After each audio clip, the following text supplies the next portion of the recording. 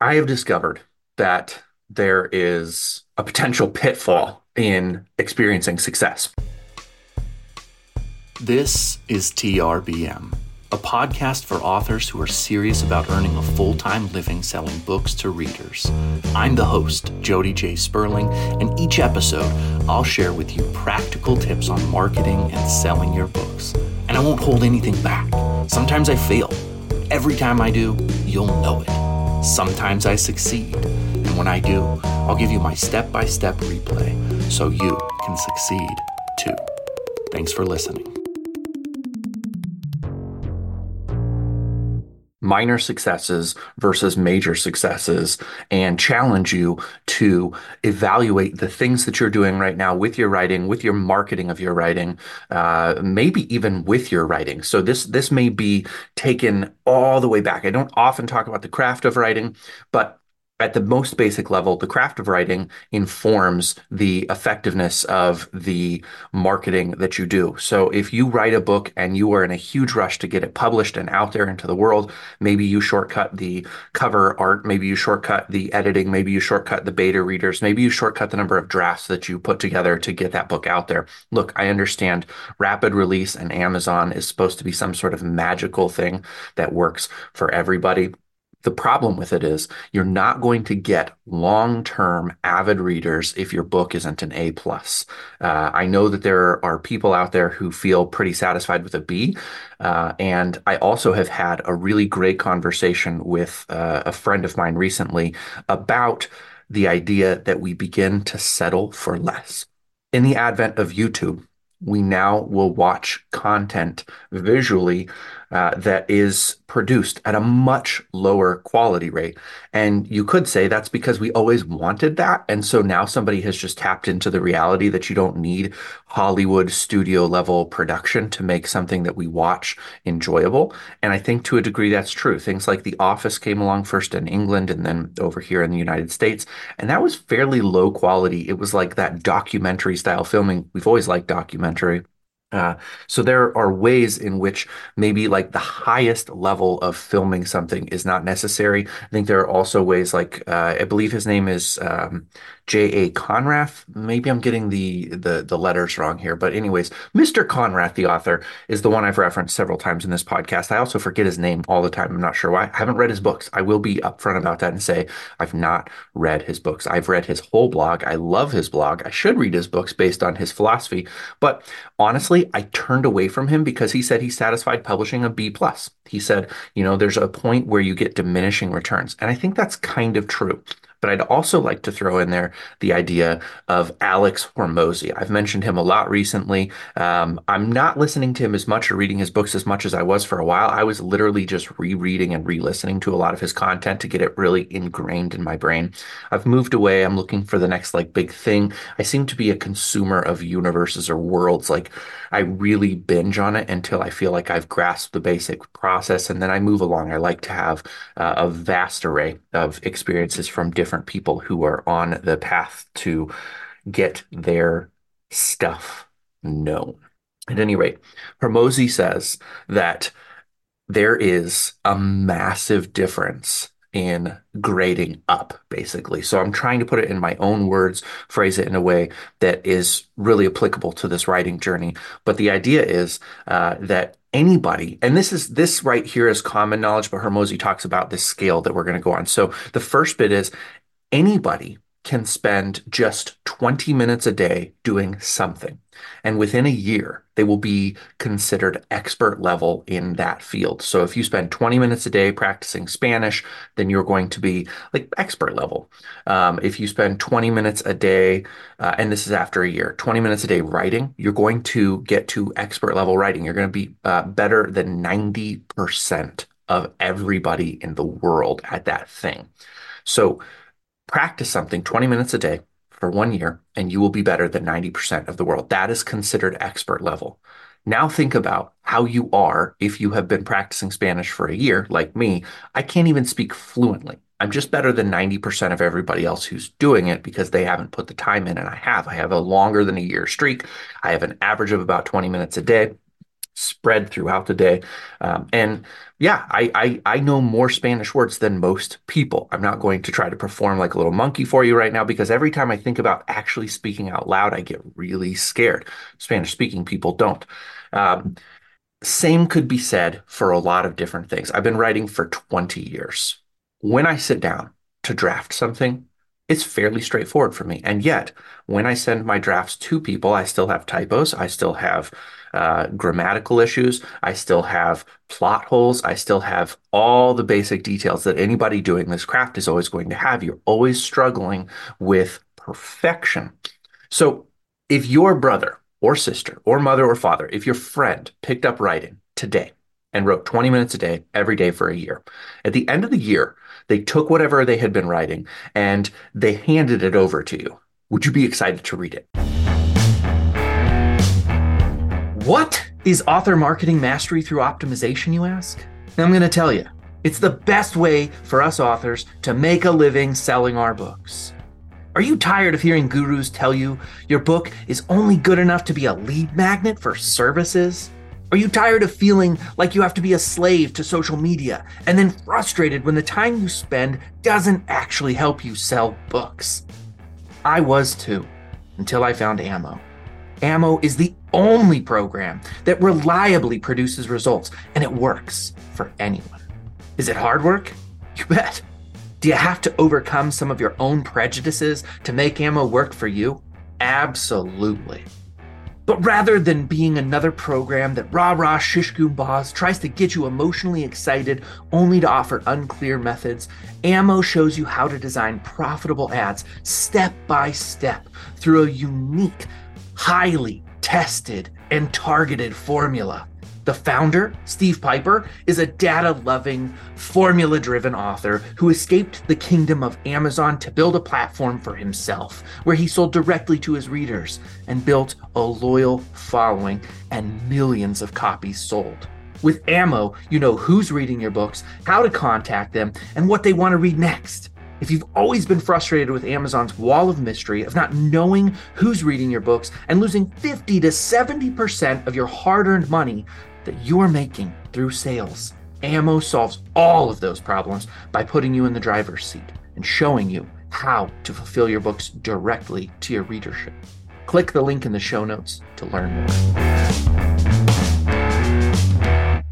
In most cases, your answer is going to be no. And I have met people who do some really strange gymnastics to be like, well, it depends. I'd like meet it with open arms and an open heart, and maybe it would be the best thing I'd ever read.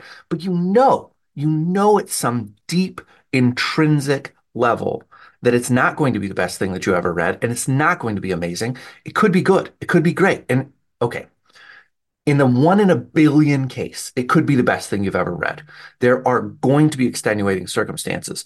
But what I'm going to tell you right now, and you know this to be true, is in those extenuating circumstances, there's transferal of skills. We talked about this actually pretty recently. Pardon for the little chime. I need to pay my mortgage. It's a reminder. Yes, I know there's auto pay, but this one particular mortgage has always just been manual, and I haven't worried about switching it over. I guess maybe I like the routine of it. Anyway, transferal of skills, we talked about in a previous podcast a couple of weeks ago. It's the idea that if you play guitar, you're going to have proficiency at most other instruments after a period of time. It's because you've been practicing music, so you already understand rhythm, you understand timing, you understand chords, you understand keys, all of that kind of stuff. You don't even have to be a studied musician. You just start to build a familiarity with it. Another area where my wife and I were talking yesterday is my middle son is in basketball. He was in a tournament, and we were watching the other team just wallop my son's team. And what I noticed throughout is that the other team, those boys, really had played a lot and played a lot together, and so they had a pretty good sense, especially for their age, third graders, fourth graders, fourth graders. Sorry, middle son, that I don't even know what grade you're in, or it took me a second. Anyway, again, I'm getting off track.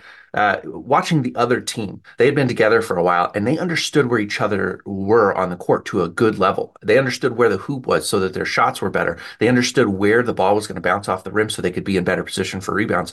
Whereas our boys, this is their first year together. Many of them have not played basketball prior to this. A couple of them have, and you can see that their skills are better. But the biggest thing is my son, like, sometimes ends up behind the backboard. still in play, but behind the backboard, and you can't grab a rebound there. He doesn't understand yet that he can't grab a rebound there because his sense of place in this world is not as good. But he could play football. He could play baseball. He could bowl or play pool. And the more he does those things that require you to understand positioning and spatial relationships, the better you're going to be at everything you do. So there is transferal. You can have the two sport athletes like Deion Sanders who can play baseball and football, like Bo Jackson who can play baseball and football. You can have these people who can transfer largely because they are dominant at one thing and they can use those skills in another place. So the example of a person who's never written a book before and then decides that they're going to go on a 1 year journey to write 20 minutes a day and pump something out that's actually amazing. That's going to be the case there. And it does happen. It just doesn't happen very often. And you should expect you're not going to be that person. You should expect that you're not going to be the person who dominates a field coming right in. And if you have those expectations, you should further expect that this is probably one of the few times you listen to this podcast because you don't have the staying power to really work through the tough things and get to the next level all the way back to Alex Hermosi now. So Alex says that there are most people who have just enough persistence to get to that expert level, better than 90% of the population. And then then they believe that they should be able to put stuff out in the world and people should love it because it's better than 90% of everybody. He also says, and these two things go together so closely that they can hardly be separated, that the increase in talent and skill from 90 to 95, from 95 to 97, from 97 to 99 to N of one. You are, oh, another reminder. Sorry about this. Anyways, you are at that point the best of the best. What it takes to move each percentage from 90 on up is years and years of deliberate, intentional practice. It took me 5 years to write The 9 Lives of Marva DeLonghi. If you've listened to this podcast for a while, you're aware of that. I've stated it many, many times. I'm proud of that book. I still to this day have a deeper connection with that book than any book that I've written. I also took 5 years to write The Stories of Bogey. That The Stories of Bogey was not my first completed book, but it was the first book that I wrestled into shape and really built something great with. I had written some other books and not worked as hard with them as I did that. But then in The 9 Lives of Marva DeLonghi, I took on all of the challenges at once. I said, I want to write a book that is commercially viable, that people would want to read for entertainment value. So Stories of Bogey, I didn't really care about the entertainment value. And that may sound crazy to you, but when you're talking about literary fiction, a lot of times in literary fiction, like the Stories of Bogey, you're trying to impart life lessons, epiphanies. James Joyce wrote this story called Araby that everybody loves. He wrote a story called The Dead. And the end of both of those stories, there's this epiphany that if you read it and love it and connect with it, it literally could change your life. Many people will cite The Dead or Araby as being a story that changed their life. That's a pretty high calling. You're not worried at that point about entertainment. You're worried about philosophy, kind of.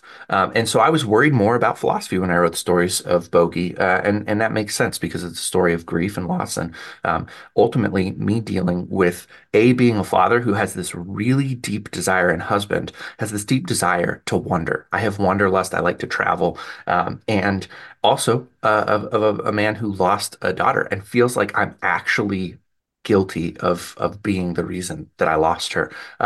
You can read the book if you want to, but that is why I wrote that book, is I feel like it was my fault that she died. Like my moral shortcomings caused her to die. So yeah, you can learn more about that in the book if you're interested. But ultimately, it took me a long time to put that book together. When I tackled The 9 Lives of Marva DeLonghi, all of those things, there is a philosophical message at its core. I was new to things like feminism. I was aware of it, but it was a new concept for me that women were not treated equally. I know that might sound crazy to you, but at the time that I started writing it, I was not open to that idea in any real meaningful way. I always just felt like, hey, you know what? Work as hard as you can and everybody has a fair opportunity. I've come to realize that that's not entirely true. And so I wrote this book to try to talk to myself about feminism. I wanted to learn more from the perspective of a woman on what it was like to be unfairly treated. I wanted to know what would happen if you loved somebody so much that you were willing to lay down your life for them. And so those two things are philosophically woven into the fabric of the story. And it is me wrestling with those two concepts over all the other concepts out there. I wanted to know them better through experiencing them narratively. But furthermore, I wanted that entertainment value. So everything that existed with Bogey existed with the Nine Lives of Marva DeLonghi. Plus, I wanted people to love it and to be able to read it without having to engage with the philosophical or moral concepts, but to just be like, I have to know who did it and how and why. And I feel like it's a success. I love the book. Sometimes I'm scared to sell it because it is so heavily packed down with character type stuff. And yet, well, anyways, let's not get off on tangents. There are some people who consider the characters to really be like caricature stereotypes, archetypes. I still don't feel like I think the Nine Lives of Marva DeLonghi has a lot of character development. It's fairly subtle. Anyways, I'm defending my own damn book. The point I'm trying to make here is that I did more work on that book than I did on The Eight Ball Magic of Susie Q, 24/7 of a Russian named Ruskov, or that I will on The Six Sorrows of Shohei Matsui. They're different things. The series holds together. But when I look at it, all of the effort that I put in the Nine Lives of Marva DeLonghi, for one, transfers into The Eight Ball Magic of Susie Q. There's also the truth that some stories come to you better. All of the work that I did on my first books came with me to the Eight Ball Magic of Susie Q. So it does become easier to write a book. But there is no philosophical depth to the Eight Ball Magic that there is to the Nine Lives. Like it or not, that's just the truth. There is no moral or philosophical depth to that book or to the 24/7. And so it takes a lot less time to write it because you're not wrestling with a specific point. You're wrestling with a plot. You're wrestling with a fun story. You're like, hey, this is great. And consequently, I will tell you that more people give me positive feedback naturally about the Eight Ball Magic of Susie Q. There's less there to chew on. And so it's just a story, a straightforward, let's have a fun time. I aspire one day to be Stephen King. If you read Stephen King very closely, the reason that he is so good is that he is able to wrestle and deal with moral and philosophical issues at the deepest level and yet still write a story that is absolutely unbelievably good. His stories are so entertaining that you can read them just on the surface. I'm reading Christine right now and adoring the book. It is so intense and so dark and sometimes funny and surprising. How can you have a car be the bad guy? Read the book and find out. It's great. Stephen King is very likely, if not the best living writer in the top five best living writers in the world. He writes all the time. His books go through numerous mini edits. Say what you want, feel how you will. He has a close circle of people that he edits with, and he's got his editors in publishing in that world as well. They go through a ton of polish. Back to Alex Hormozy.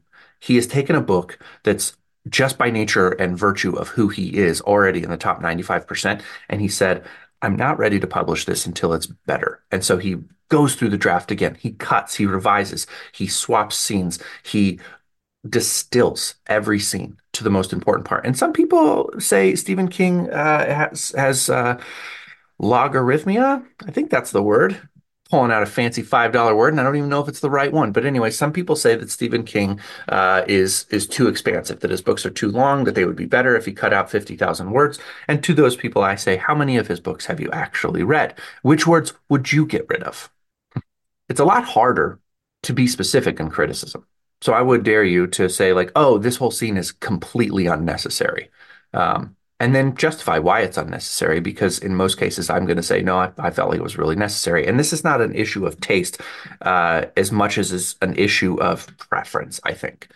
The book that you see is the book that you get. And when you know that somebody has worked incredibly hard at it, perhaps at least understanding where they're coming from is a good idea. You'd like to think I've gotten better at podcasting over the years. Sometimes I wonder. I really wander around. Sometimes I'm not quite aimless, but it feels like I'm just on the cusp of aimless.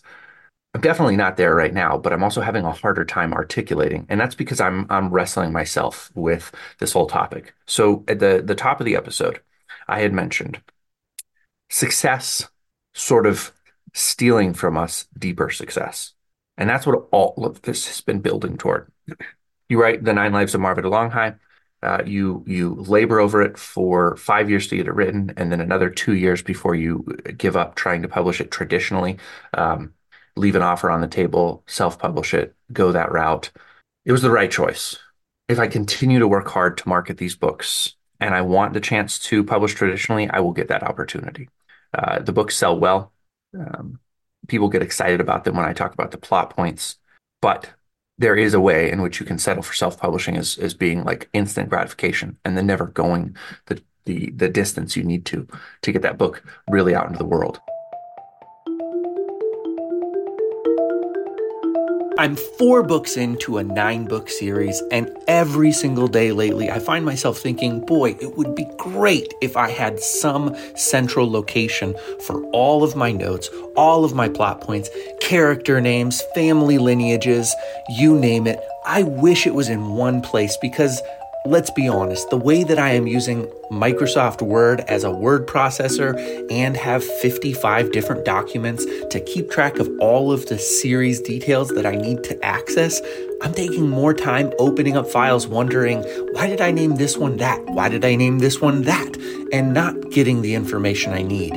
Enter Scrivener. You guys know that I do not advertise for things unless A, I'm using them myself, and B, I think that you could up your game, sell more books, do better marketing, and get yourself in the game better. And that is why I am now partnered with Scrivener. If you use the link in the show notes, you get a 30-day free trial, and then you can sign up as well for a discount. Click the link in the show notes to learn more. And a cascade of justifications that you can make to say why you did what you did.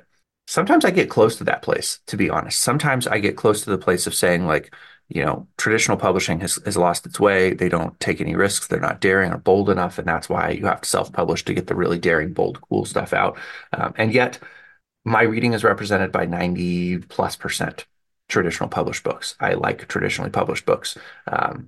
And that may be because I don't know how to navigate self-published world. It may be because of lifelong biases I've had against self-published, even though I'm a self-published author. It can be true that self-publishing is an easy way to get in the game quickly. And I think that 90% of people use it that way because 90% of people think that after they've spent some time, maybe taken a couple courses, maybe a couple classes, haven't really wrestled with the whole of writing, that maybe they publish something that's, better than 90% of everybody else could write, but not good enough for a stranger to spend their hard-earned time. Because time's the one thing we can't get back. If I read your book, I'm giving you my time, and I'm never going to get that time back. So if I put clowns in a cornfield in my brain, and I did, unfortunately, this is a choice I'm walking back now because I'm not going to finish reading books anymore that are shitty, like clowns in a cornfield. What a total mess. If you know that author, please tell him that he should be ashamed of himself. And also thank him from me because I had fallen into this trap of not giving books anything lower than a 4-star rating because I thought, man, if you work hard enough to write a book, then you should definitely deserve at least a 4-star rating because it is hard to write a book. Well, right, it's super hard to write a book. But do you want somebody doing heart surgery on you who just like got through a couple videos on YouTube because it's super hard to watch those videos? No, it is. Do you want and let's be serious about this. Do you want a heart surgeon to do heart surgery on you who went through medical school but barely passed? They did pass. They did the whole 8 years. They did the residency. They barely passed though. I mean, like there were conversations in the back room of like, I don't know, Buck. Maybe we hold him back. Maybe we tell him he's not cut out for it. And they're like, well, I mean, he did get better. He could keep getting better, maybe. And they pass him. Do you want that guy doing heart surgery on you? It's super hard. I don't want to read a book just because somebody finished it. That's a fucking horrible reason to read a book. That's the worst reason ever. So I read Clowns in a Cornfield and I thought, I don't know what's in that person's brain, but that is a brain that I don't ever want to experience ever again. And it deserves 1 star because there have to be a lot of people out there who are like me who would just be deeply offended by wasting their time. And probably people who are a lot smarter than me who would just quit. I used to not quit books. There's a whole philosophy behind that. Maybe I'll do a podcast on it sometime because I think that there's value in not quitting books. I didn't quit books for the longest time because I was not reading solely for entertainment. And because I was not reading solely for entertainment, there were things I read that were challenging. And a challenging book ends up being a really important and powerful book. There's a book called Already Dead by one of my favorite authors, Dennis Johnson. That book is challenging. It is really difficult. It's long, it's heavy. The plot is just barely there. But the characters are absolutely compelling. There's another book called Infinite Jest. I personally found it deeply entertaining. It was easier for me than it is for many people, but still challenging. One of the biggest challenges of Infinite Jest is that the author, David Foster Wallace, uses footnotes throughout. And there are integral plot points in the footnotes. So you have to flip to the back of the book, read the footnote, then return to your point in the book and read. And I'm talking, there are like 100 pages, 200 pages of 8-point font footnotes in Infinite Jest for a book that's already 950 pages long. So you're all said and done, it's like 1150 page book. So many words, so many different stories going on. It is a deeply challenging book. I found it incredibly entertaining as well, but it's challenging. I like to read those things. I'm going to work through that because I believe at the end that philosophical moral lesson that you learn from a challenging book is something that is going to improve you as a person. It's why I'm devoted to fiction.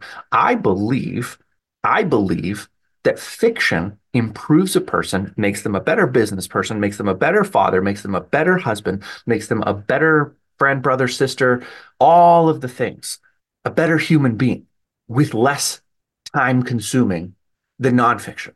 I know that there are a ton of people out there. There's the Gary Vaynerchuk's of the world. There's the Grant Cardone's of the world, guys that I love their business philosophy. I believe that Alex Hormozy falls into this category who don't read and consume fiction because they don't have time for entertainment. And that is a massive misunderstanding of what's going on with many fiction writers out there, myself included, is that I am at a real level trying to impart life lessons that I myself have experienced and that I think will improve the world around me. And I'm also trying to have a conversation about things that I'm struggling with that I don't understand. If you write a nonfiction book, the only option you have is to have mastery of teaching it like a classroom environment and then transporting that into paper and ink. That's great. Some things I've done have fallen into that category. But by and large, I want the kind of experience that you can't exactly put into words like a classroom experience, but that goes deep into your soul and changes who you are and changes the things you do and changes the way that you behave. The way that I behave and the person that I am is demonstrably different because of my experience reading novels. Uh, and it has gotten me through some of the deepest pains and hardships of my life. It has increased some of the greatest joys of my life. There is a reason why I spend so much time in fiction. So I've gotten just slightly off track, but I think I'm also on track by saying, in order to write this kind of fiction, you have to rise above the 90%. You have to rise above that point where you're an expert to being an expert of experts. And I think that the return on your investment will be such that if you want to be Stephen King, then the product itself has to be Stephen King level. There's Dean Koontz. He's great. It's not luck. It's not luck that Stephen King is so much more well known than Dean Koontz. There are people who don't know either author tremendously well who will say, oh, Dean Koontz and Stephen King are comparable. They're not comparable. They're not. It's not luck that Stephen King is so much more famous. Dean Koontz doesn't know how to write The Green Mile. Dean Koontz doesn't know how to write The Shawshank Redemption. Dean Koontz doesn't know how to write The Body. Dean Koontz can be funny. He can be horrific. He can be entertaining. He can even be morally, philosophically profound at times, but he doesn't know how to sustain it the way that Stephen King does. John Grisham is incredibly well known. He doesn't know how to do what Dennis Lehane does. Yet John Grisham has had a great deal of success. And you probably know his name better than Dennis Lehane, but you don't understand that Dennis Lehane is behind some of the biggest movies and books out there, some of the most lasting stories. Shutter Island, Gone Baby Gone. That's Dennis Lehane. Dennis Lehane's stories have profoundly touched lives. Whereas John Grisham entertains. He has a background in law, and that's pretty neato. It's pretty awesome. But when you read John Grisham, you're not going to be reading to wrestle with matters of life and death. Anyways, people are going to call me snooty for this episode. I just realized right there as I was defending John Grisham, defending Dennis Lehane over John Grisham because Dennis Lehane has something to say and John Grisham is just playing for fun. But it's true. So, wow, we've gotten to this point of the podcast, and I keep returning to the idea that rising from the 90% to the 91st and the 92nd and so on and so forth takes tons of work. Go back to your chapters and see, can I cut any words? Can I cut any scenes? Can I revise any words? Can I revise any scenes, sentences, paragraphs? All of the structure details. What am I trying to say here? What does this benefit the whole story? Can it be removed? Is the story clearer and crisper without it? Would somebody who knows nothing about this be able to dive in and really have an experience? Those are all the questions that when you put them into the book will make this product that when you do the hard work of selling it to somebody is going to result in a lasting impact. So this is about the craft. I'm not giving you any craft lessons. I'm not giving you any takeaways in terms of that, but you need to know that the book itself is good enough to get out into the world. And if you know that it can be better, if you know you can do better, don't start marketing it yet. Take some more time to make the draft better. Don't get paralyzed. I'll do another episode pretty soon where it'll probably sound like I contradict myself because I'm not telling you to hold off until you have a perfect story. But maybe I am telling you to hold off until the story is so good that you have no clue how you could make it better. That seems like an okay place to be. It seems like an okay place to just hold off and say, you know what, I'm not going to come forward with this until I know that it's the best that I can make it. And then there's also just, sell a ton of books. If you love that, then sell a ton of books. Ian Fleming wrote James Bond, and if the legends are to be believed, he spent each summer writing a new James Bond book, and then during the year he would do his other stuff. He would take 3 months off in the summer, go write a James Bond book, send it to the publisher, and not think about it again. I think he was highly motivated by entertainment. I don't think he was tremendously motivated by philosophical moral tellings at all. Yet, weirdly enough, when I read James Bond, I am moved by the philosophical stories. So everything I've said is probably to be taken with a grain of salt. At the core of this, I just want you to know that if you're not getting the results that you want, you're not getting them because you don't deserve them yet. I'm speaking to myself here too. If you're not getting the results you want, you don't deserve them yet. And when you get the results you want, know that you deserve them. Don't worry about being an imposter because if you got the results, you deserved them. If you come out with a $1 billion business selling, makeup or perfume, thinking about the Kardashians, those kind of folks, you can say that it's just who they are or their connections that have made them really big. But then I would ask you why other celebrities who have a far bigger impact in this world and are really well known didn't create billion-dollar companies. There's a reason that a billion-dollar company exists. Somebody has done better at building their brand and using their brand. Taylor Swift has done an amazing job of building her brand and using her brand. I don't know enough about the super famous people out there. Like George Clooney has his tequila, and I believe that has been like a massive success for him. I don't know anything about Brad Pitt, whether he has any brands, but that's the name that I was going to and thinking. Brad Pitt is world famous as an actor. And I don't know that he has a whole ton of money because I don't know that he's built his brand outside of acting.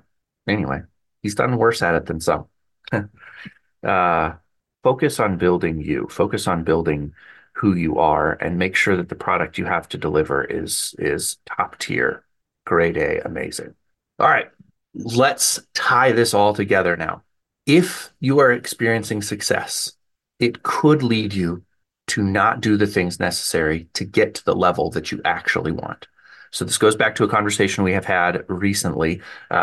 Defining what success looks like to you and saying, do I really want to put in the time and energy to be the Stephen King? I think in a recent podcast, I admitted that maybe I couldn't see myself doing what was necessary to be at that level because there were certain bits of leisure and entertainment and, being with the family that maybe I wasn't willing to sacrifice. And so first saying like, I would be okay if I made a unfathomably good living, but maybe not a Stephen King level living at selling books. With that in mind, what are the kind of actions that I need to take to get there? And one of those things is that I need to master online marketing. I need to master running ads. I need to run ads profitably. But after over a year of trying to run ads, I have never run ads profitably for a sustained period. I've been profitable at different times, but on the whole, I have lost money running ads. I have paid to find readers. And when I don't run ads like right now, I don't get other channels of sales either. So this has been a challenge for me is that in the months of December and January, I really, really stepped back running my ads. I was starting to be concerned about the cost. My wife was working. I was feeling really down, really low about what I was doing and did not see a path forward to be successful. And I was like, after 10 months at that point, 11 months at that point of running ads, um, I hadn't been successful enough to really break through. And I think I started to struggle with maybe I should just quit because I'm not very good at this. I suck at ads. Maybe my books suck. Maybe what I think is great is not great. Yada, yada, yada. Chimes and noise. After a year, I am better than 90% of people running ads, but that doesn't mean I'm good enough to deserve your purchase. And so what I did is that I really started looking at in-person sales events. I have transferable skills selling books. I've been a sales manager for many companies. You know this. I sold insurance. I have sold sunglasses. I've sold advertising and like newspapers and all kinds of different stuff. But I've been in sales pretty much my entire life. It's a transferable skill. When I am one-on-one in person with you, I most likely can sell you something. I might not be able to sell you my book if you're not a reader, but I can sell you something. And that is almost across the board. If I'm in person with you, I can sell you something.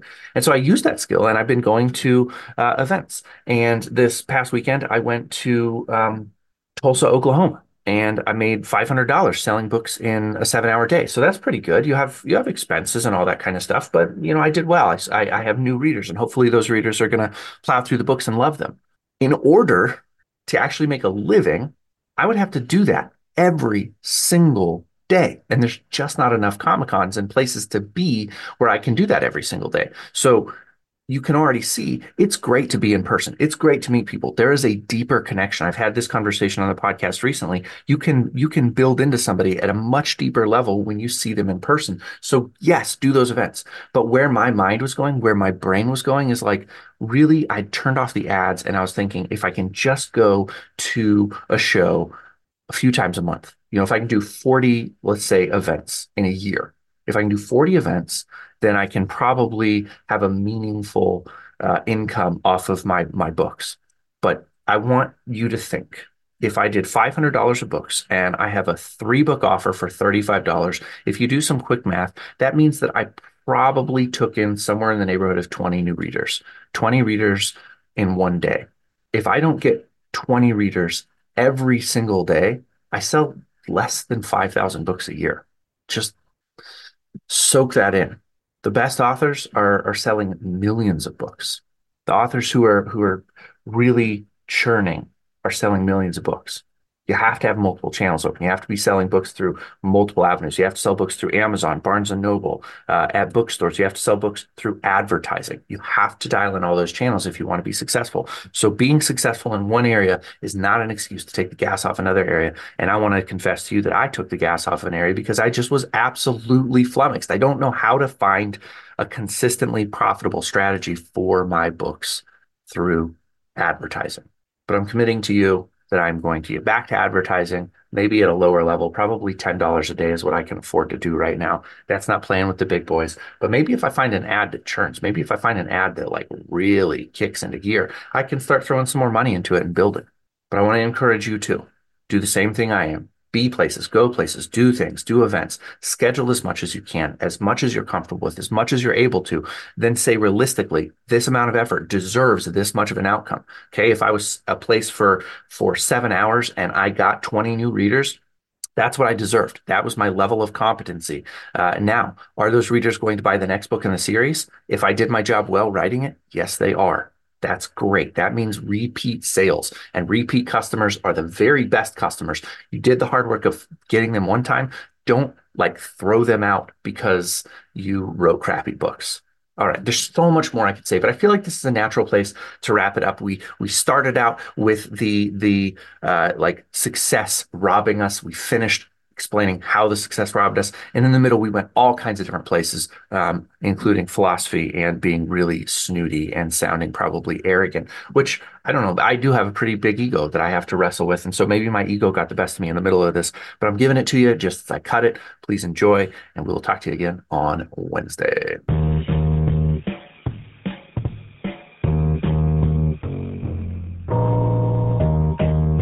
Thank you for listening to TRBM. The theme music was provided by the ever-talented Christopher Talon. And hey, if you liked what you heard, share this show with other readers, because what's the point of telling stories if nobody's listening?